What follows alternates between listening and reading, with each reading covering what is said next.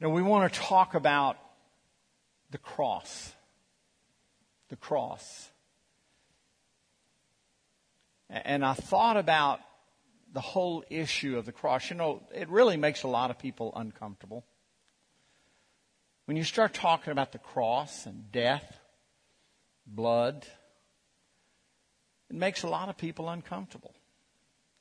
A lot of people would rather be able to have a church that doesn't talk about the cross. Because the cross reminds us that we are sinners in need of a Savior. And so that whole issue, some churches just kind of skip that. And it becomes a social club. And we don't want to be a social club. We want to be a hospital for hurting people, and Jesus is the answer to what they need. But I thought about, most everybody knows those days leading up to his death. But as I was praying, I thought about the road to the cross was far longer than those few short days. The world, they think about Palm Sunday, which is today. They think about how Jesus came into the city of Jerusalem on Palm Sunday. And then it all concludes with Easter, the resurrection the next week. And so that's the extent. They think that 1 week, everything happened. But I would like to say to you that the road to the cross started before the foundations of the earth. Before the foundations of the earth.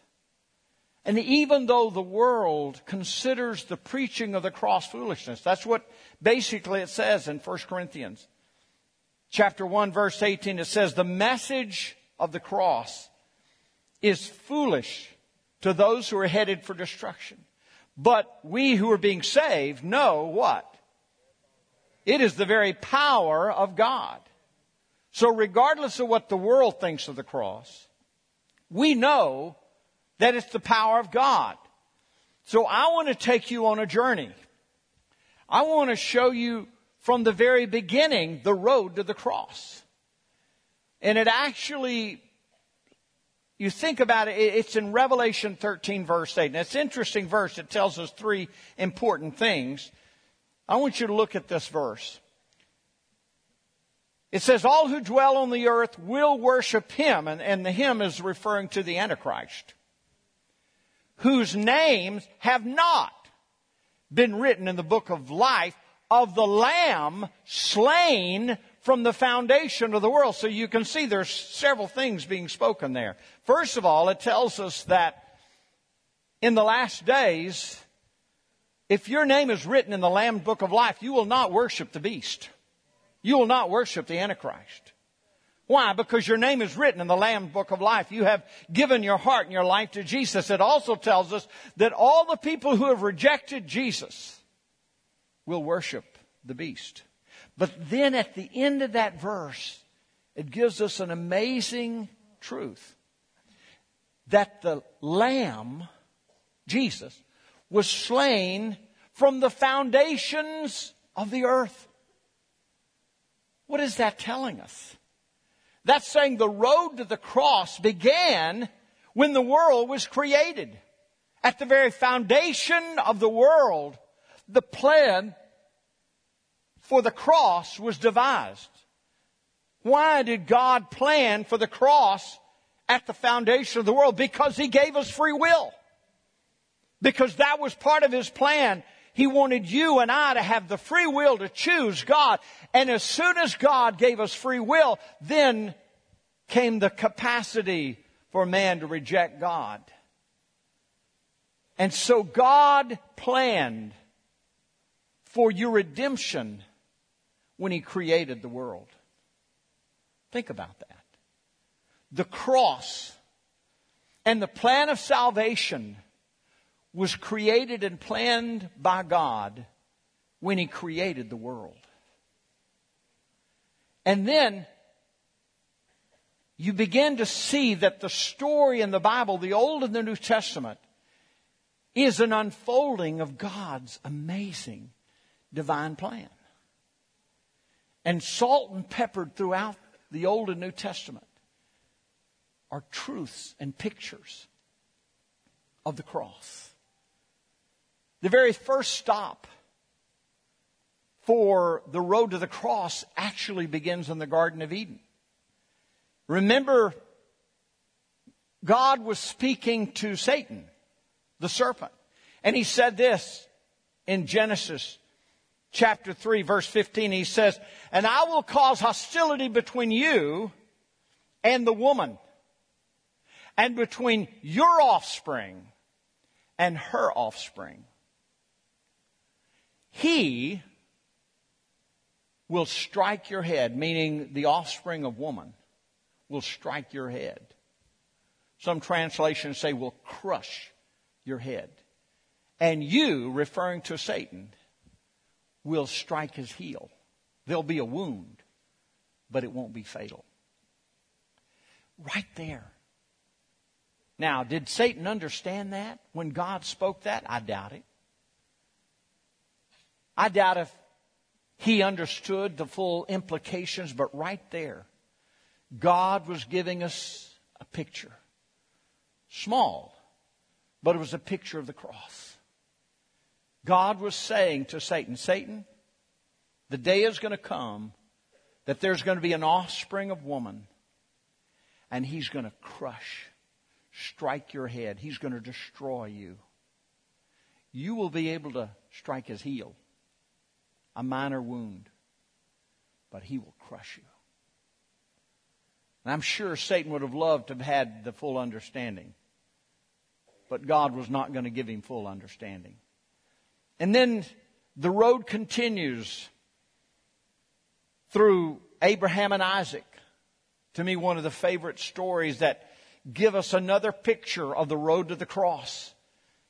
Remember the story, Abraham and Isaac were told, Abraham was told by God to take his son and offer his son up as a sacrifice. And Abraham obeyed God, and about halfway up the mountain, it says that Abraham put the wood on Isaac's back. And he began to carry the wood up the mountain of the Lord.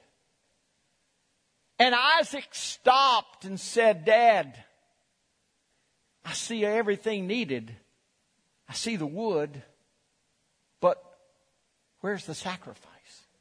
And look what the Lord inspired Abraham to say. It's in Genesis 22, verse 8. He says this, "And Abraham said, 'My son, God will provide for himself a lamb, the lamb for a burnt offering.'" So the two of them went together. And then just a little bit later, you know the story, he raises the knife. And God says, "Don't touch the boy." And God provides a ram as a sacrifice that has just shown up somehow and is caught in a thicket. And look what he says, just a few verses there in 22:14. It says, "And Abraham called the name of the place, 'The Lord will provide,' as it is said to this day, 'In the mountain of the Lord it shall be provided.'" Now what's really interesting, and when you begin to do the study, and you begin to realize where they were at the mountains of Jerusalem. And they were at the tallest mountain of Jerusalem. Little did Abraham realize that they had trekked up that mountain, and Isaac had carried his wood up the same mountain that 2,000 years later Jesus would carry the cross up. And no wonder they called that mountain 2,000 years before Jesus was crucified. They called the mountain, "The Lord will provide." You think God wasn't sending us a picture? He was telling Abraham, he was telling Isaac, he was in a sense telegraphing to the world. At this very place, I'm going to provide. And even Abraham said it and didn't realize what he said. The Lord will provide Himself a lamb. Again, the Holy Spirit is speaking through the prophets. He's preparing and He's showing us a picture of the road to the cross all through the Old and New Testament. The third portion to me is one of the most amazing, and this takes place 750 years before the birth of Jesus. And Isaiah the prophet writes a prophetic word. And I want us to read, I know this is a little long, but I want you to read this passage and consider how powerful this is, considering it was written 750 years before Jesus was born. Look at this in verse 1 through 9, Isaiah 53. Who has believed our message? To whom has the Lord revealed His powerful arm? My servant grew up in the Lord's presence like a tender green shoot, like a root in dry ground. There was nothing beautiful or majestic about His appearance, nothing to attract us to Him. He was despised and rejected, a man of sorrows, acquainted with deepest grief. We turned our backs on Him and looked the other way. He was despised and we did not care.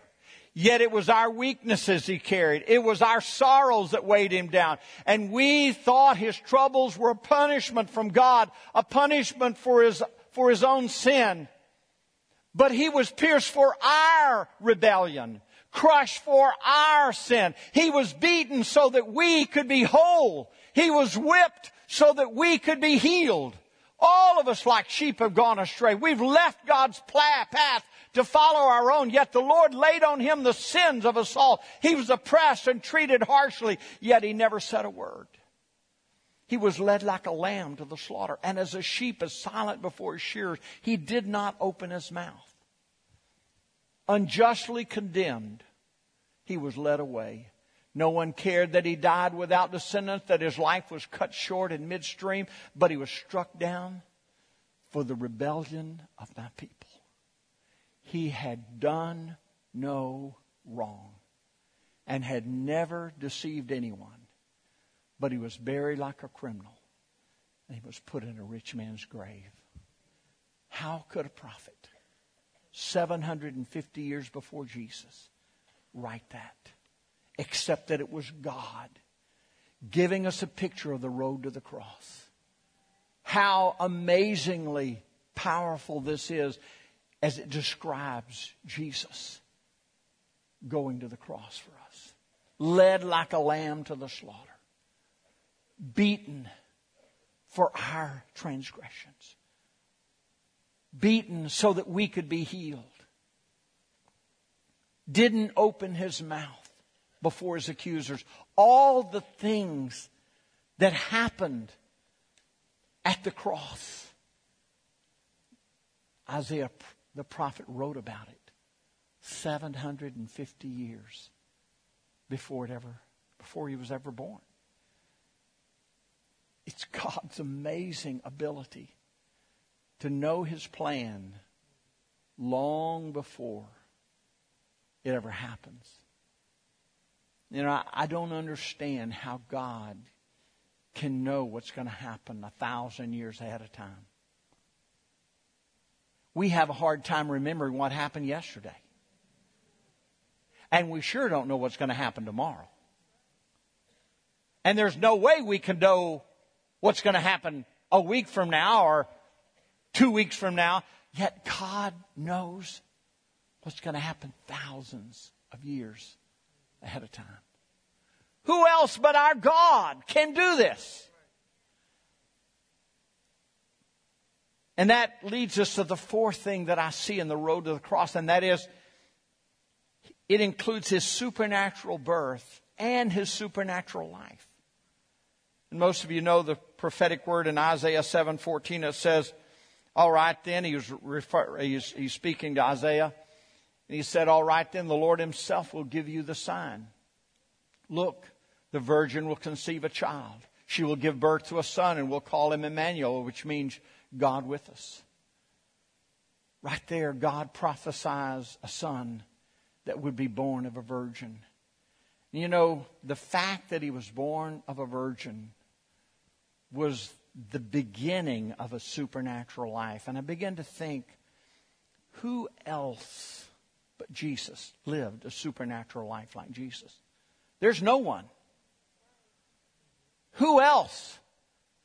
Who else walked on water? Who else caused the blind to see? Who else caused limbs to grow? Who else caused the dead to be raised to life? Jesus lived a supernatural life. Even at the end of the book of John, it says, we've written a whole lot about him, but there's so much that he did, we can't write it all. He lived a supernatural life. And when I thought about that yesterday as I was preparing, I said, Lord, why? You could have died for us on that cross without living a supernatural life. Why did you live a supernatural life? The answer is so simple. He lived a supernatural life because he wanted you to know that it was God himself dying on that cross. When he died on that cross, he wanted you to know that wasn't just a man dying for you. That was God himself. His divinity was proven by his miraculous life. It started with his miraculous birth, born of a virgin. But that wasn't the end of it. His whole life was one miracle after the other. All for one reason. It was to tell you, this is God. And when he died, and when he put his arms out, nailed to the cross, he wanted you to know that it was God himself was dying for you. Amazing. The road to the cross, it involved that supernatural life. The fifth thing that I thought about as far as the road to the cross, and that was, and it's hard to understand in a way, but it included his rejection by the religious leaders. The religious leaders hated Jesus. They rejected him, they were jealous of him, and they absolutely hated him. Now, follow this. God used their hatred. Is that amazing? You say, how could God use their hatred? He did. He used their hatred to drive him to the cross. It's one reason he didn't open his mouth. It's one reason he didn't have to defend himself. It's one reason he didn't have to try and bring witnesses. It's one reason he didn't send down 1,000 angels to deliver him. Why? Because God's plan was to use their hatred to drive him to the cross. And I thought how sometimes in our life we see things happen and we get so angry at this person and that person. I can't believe they're doing that. I can't believe they're doing this. And yet sometimes God is using those things to drive us to the place where he wants us. He's trying to speak to our hearts. And we wonder what in the world is going on, and yet God is at work. God is at work, working his plan. Now, what is going on in hell at this time? Well, I firmly believe when he's being beaten and he's not opening his mouth, he's not defending himself, Satan is laughing. They're probably having a party in hell. They're jumping up and down and thinking his weakness is foolishness. They're thinking we are having our way with the Son of God, and we are going to get rid of him, and we're going to use the religious leaders to accomplish Satan's purpose. But all the same time, God was working his plan. They thought it was their plan. They thought they were pulling something over on God. God knew what He was doing. He had the final say-so. But at this time, heaven is silent. Jesus is silent. The plan, the road to the cross, is making its way. And then it included an interesting story. And in the Gospels, it includes one verse. And this sixth thing I want you to see, and that is, it includes Jesus' struggle to carry the cross. Remember that? Now, in a practical sense, I'm guessing that Jesus had a loss of blood. He had been beaten tremendously. And so, from a loss of blood itself, he was struggling to carry the cross. And it tells us, it's included in several of the Gospels, but look at Luke 23. Verse 26, it says, "And they led Jesus away, a man named Simon, who was from Cyrene, happened to be coming in from the countryside. The soldiers seized him and put the cross on him and made him carry it behind Jesus." One verse. And I thought, why was this in there? I happen to believe everything that happened in this event, because this was the weekend that changed the world. Nothing happened by chance. So God had a plan and a purpose for every small detail. And then I thought about what Jesus said in Matthew 10. And I wonder if anybody put the pieces together. Remember what Jesus said? It's in Matthew 10, verse 38 and 39. Jesus said this, and this is early in His ministry. He said, "If you refuse to take up your cross and follow me, you're not worthy of being mine. If you cling to your life, you'll lose it. But if you'll give up your life for me, you will find it." Now, He said that about taking up the cross and following Jesus. What did they say? They said He was following Jesus, right? Followed behind Jesus, carrying the cross. I wonder if anybody put that together. Why? You see, I happen to believe what Simon of Cyrene did that day was a picture of what God calls all of us to do. He calls all of us to pick up a cross. Now, what is a cross? A cross is an instrument of death, but it's not quick death, it's slow death. Jesus is saying, through Simon of Cyrene carrying that cross, He was saying, I call all my disciples, all of my believers, to be willing to die to themselves daily, to die a slow death, giving up your way, and saying, God, for your glory and your honor, I live my life. It is the giving up of ourselves. Jesus, the cross for Him, the cross for Jesus was the way of our salvation. It was the place where His blood was shed so that we could be forgiven. But the cross for us, it's the way that we can stop living for ourselves and begin living for the glory of God. You see, I believe every believer has to come to some point in their life.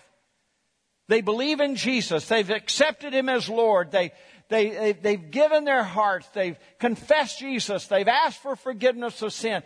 But at some point, you're going to have to be willing to say, Lord, I give up my life.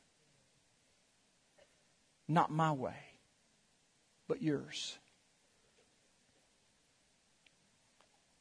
In other words, at some point, you're going to have to develop. And I'm not sure if this is an English word or not, but if it's not, it should be. You have to have an unoffendable faith. Now, when I wrote that out, my spell check said it wasn't a word. I'm going to have to get together with my spell check. Explain to him there is a word like that. Unoffendable. Unoffendable means, my translation is, if I'm dead to myself and I don't live to get my way, then there is no possible way you can offend me. If the old man is dead, it's hard to offend a dead man.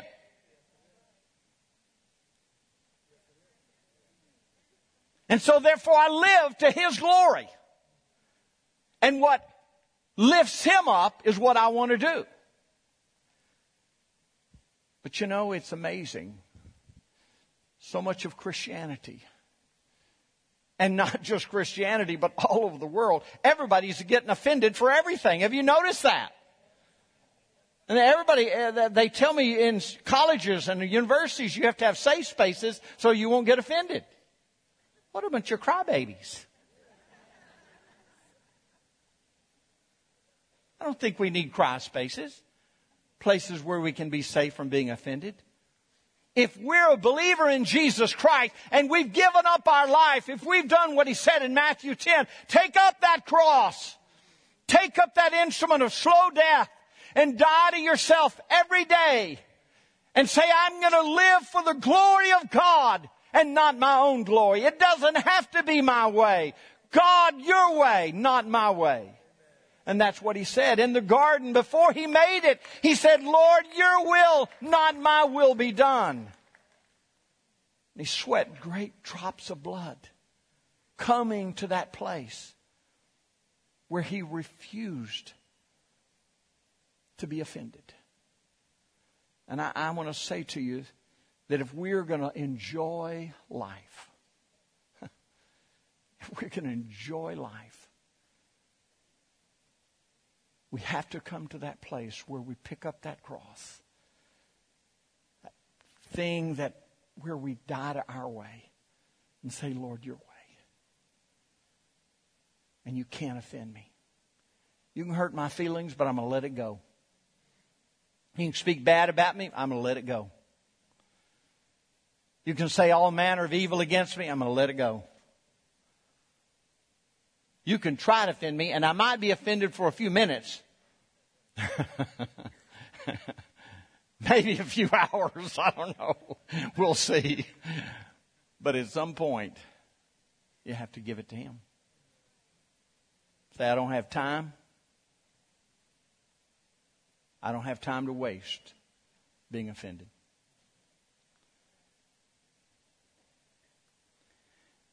And the last thing, the last part of the road to the cross is right there at the cross.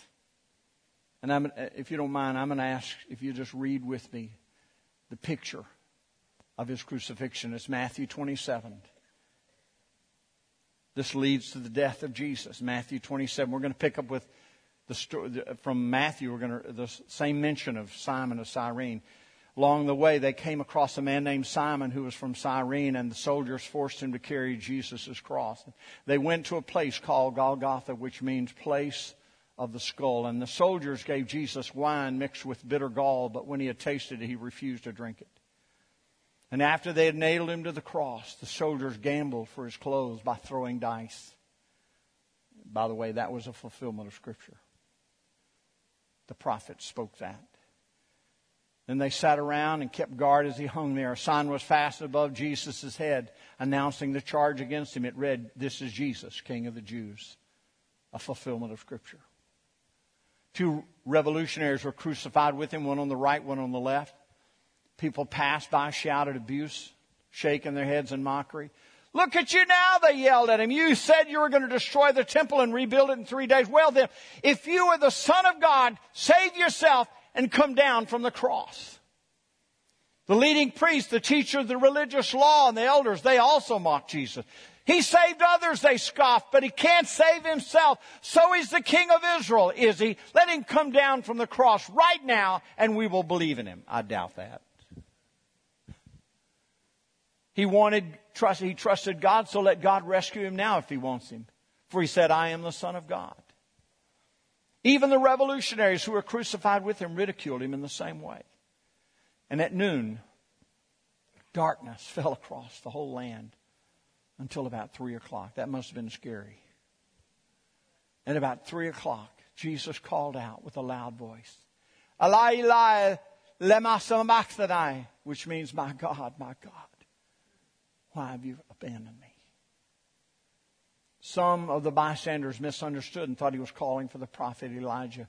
One of them ran and filled a sponge with sour wine, holding it up for him on a reed stick so he could drink. But the rest said, wait, let's see whether Elijah comes to save him. And Jesus shouted again, and he released his spirit. And at that moment, the curtain in the sanctuary of the temple was torn in two from the top to the bottom. The earth shook and the rock split apart. You know, it doesn't mention it here, but in verse 50 it says, then he shouted out again and he released his spirit. John 19, verse 31, tells us what he said. He said this in John 19:31. Then Jesus had tasted it. He said, it is finished. It's finished. Then he bowed his head and he released his spirit. Was Jesus, when he said it is finished, was Jesus talking about his 33 years on the earth? It's finished? No. He wasn't talking about 33 years. He was talking about from the foundations of the world. The plan, the road to the cross that began at the very foundations of the world. It is now finished.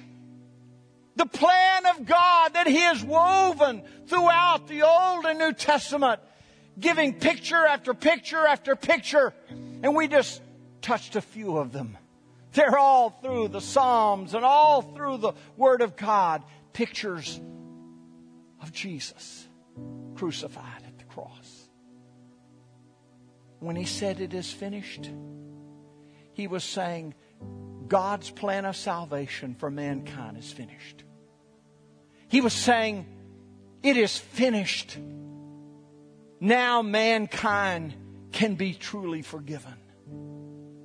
The plan for Satan to be destroyed and his hold of sin over mankind, it is now finished. It's finished that mankind could now have relationship with God. Now mankind could be forgiven, truly forgiven by the blood of Jesus. It's now finished. He was looking at God's amazing plan from the foundation of the earth to the cross. It's now finished. He set out to finish it. God spoke of it throughout the Old and New Testament. And now here's the completion. It's not the end. But the plan of salvation is finished. Now begins a brand new plan. A plan of new life. The beginning of the power of the Holy Spirit indwelling in man. And if that same Spirit that raised Jesus from the dead dwells in us, He will quicken our mortal body. The Holy Spirit can dwell in us. But that's next week. I don't want to get ahead of myself here. Preach two sermons in one. What an amazing story. What an amazing plan. All of this is to say one thing. He invites you. It's God's invitation accept His offer of forgiveness. Accept His offer of new life. It's an invitation that has been out there for literally hundreds, thousands of years. The plan of God. We celebrate the weekend that changed the world. The road to the cross has now ended at the cross. There's a new road beginning. The new road of resurrection. But the offer to you is new life. You can have forgiveness. You can learn to live an unoffendable life. Will you be hurt? Absolutely. Will you be offended? I'm sure you will be. But you let it go. You just roll it off. Say, I've got better things to do. I've got more important things to do. Kind of like Nehemiah when he's building the wall. He was up there on the wall, had a sword in one hand, had a trowel in the other. And Sanballat and Tobiah tried to get him to come down. He said, oh, no, I ain't falling for that trick. I got more important things to do. I'm not coming down from this wall. I'm going to finish what God has called me to do. I'm not coming to any invitation. It was all a trap anyway. And when we get offended, it's just an invitation to fall into Satan's plan, to divert us and stop us. The invitation is for every person in this room. You can have forgiveness. You can have new life. It's open to you. If you don't know Jesus, the offer is to you. The saddest thing I can think of is that you would hear week after week after week the offer that God has for you and you would turn it down. I'm going to ask you to bow your heads. Lord Jesus. Lord Jesus, I pray for every person in this room. Lord, the best I know how, I've given the road to the cross, the plan that you devised before the foundations of the earth. And now, Lord, the question is an invitation for every person. Will we accept His offer of forgiveness? Will we die to our way and say, Lord, your way and not mine? It doesn't have to be my way, Lord. Your ways. And if you don't know Him, if you don't know Jesus, you can have new life. You can be born again today. The offer is there. The invitation is there.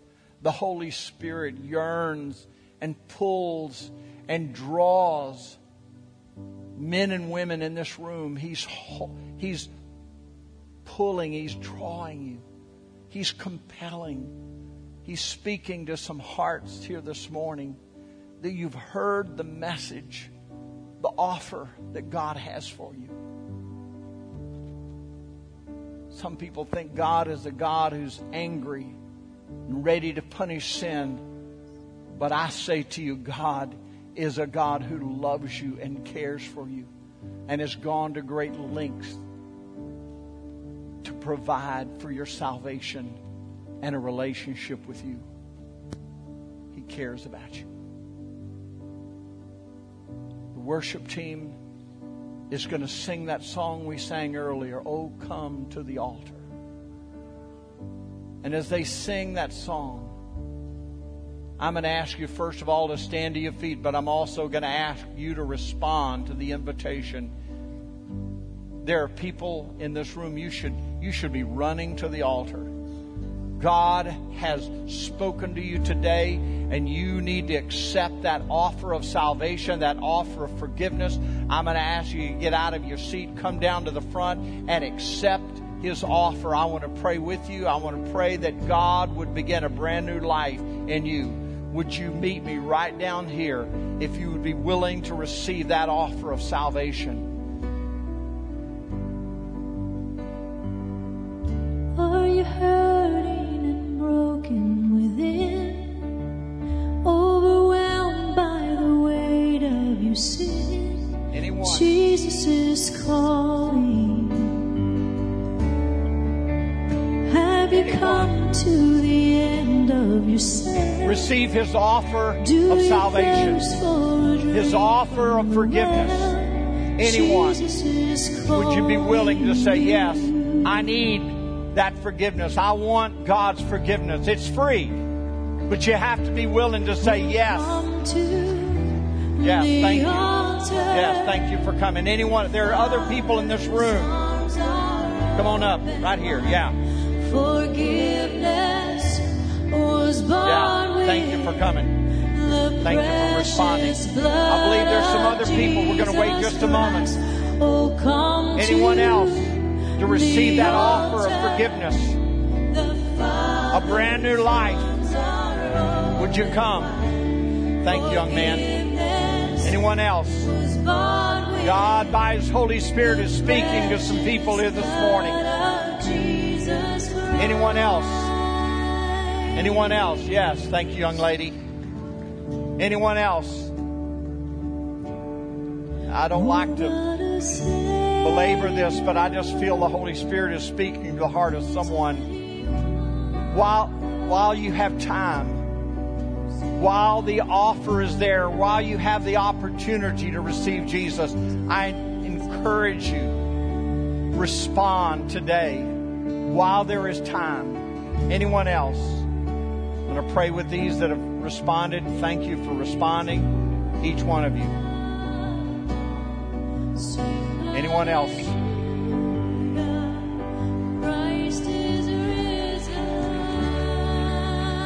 A young man. Hey, God.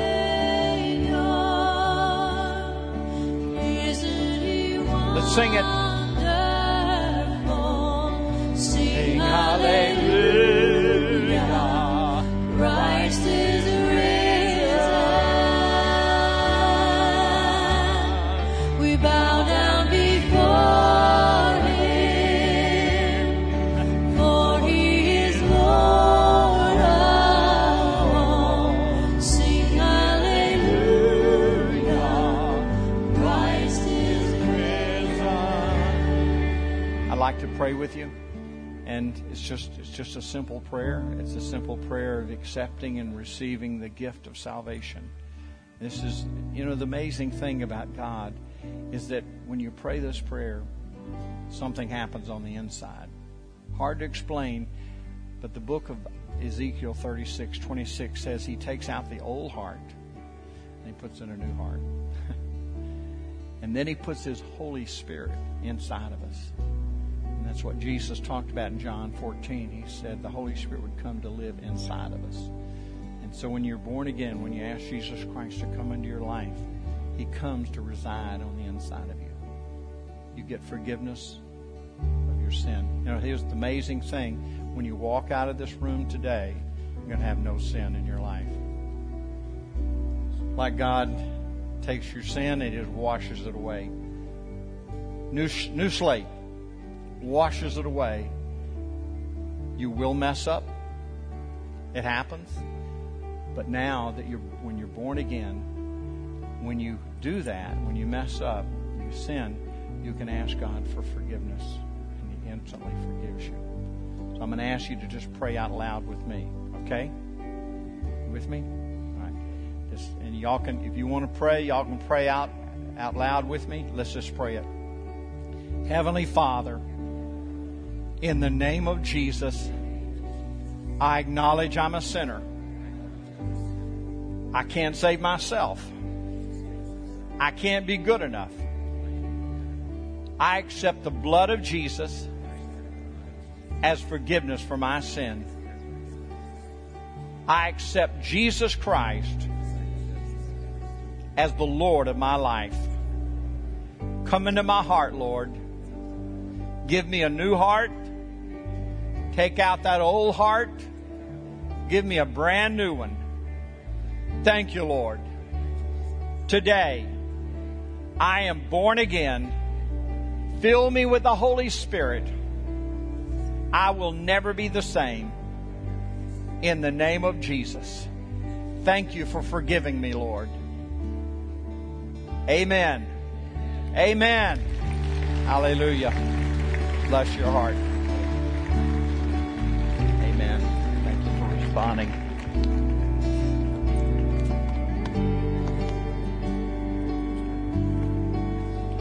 Brother Freddie here is our follow-up guy, and he's got some of his workers here. What we'd like to do is, all we'd like to know is just maybe you fill out a card so we know more about you and we can follow up and know who you are.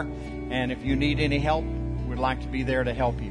So you can follow him, and he's got some. He also wants to give you a Bible, a great Bible to give you. Amen. May the Lord bless you and keep you. Hallelujah. You are dismissed. See you next Easter Sunday, resurrection morning. Amen.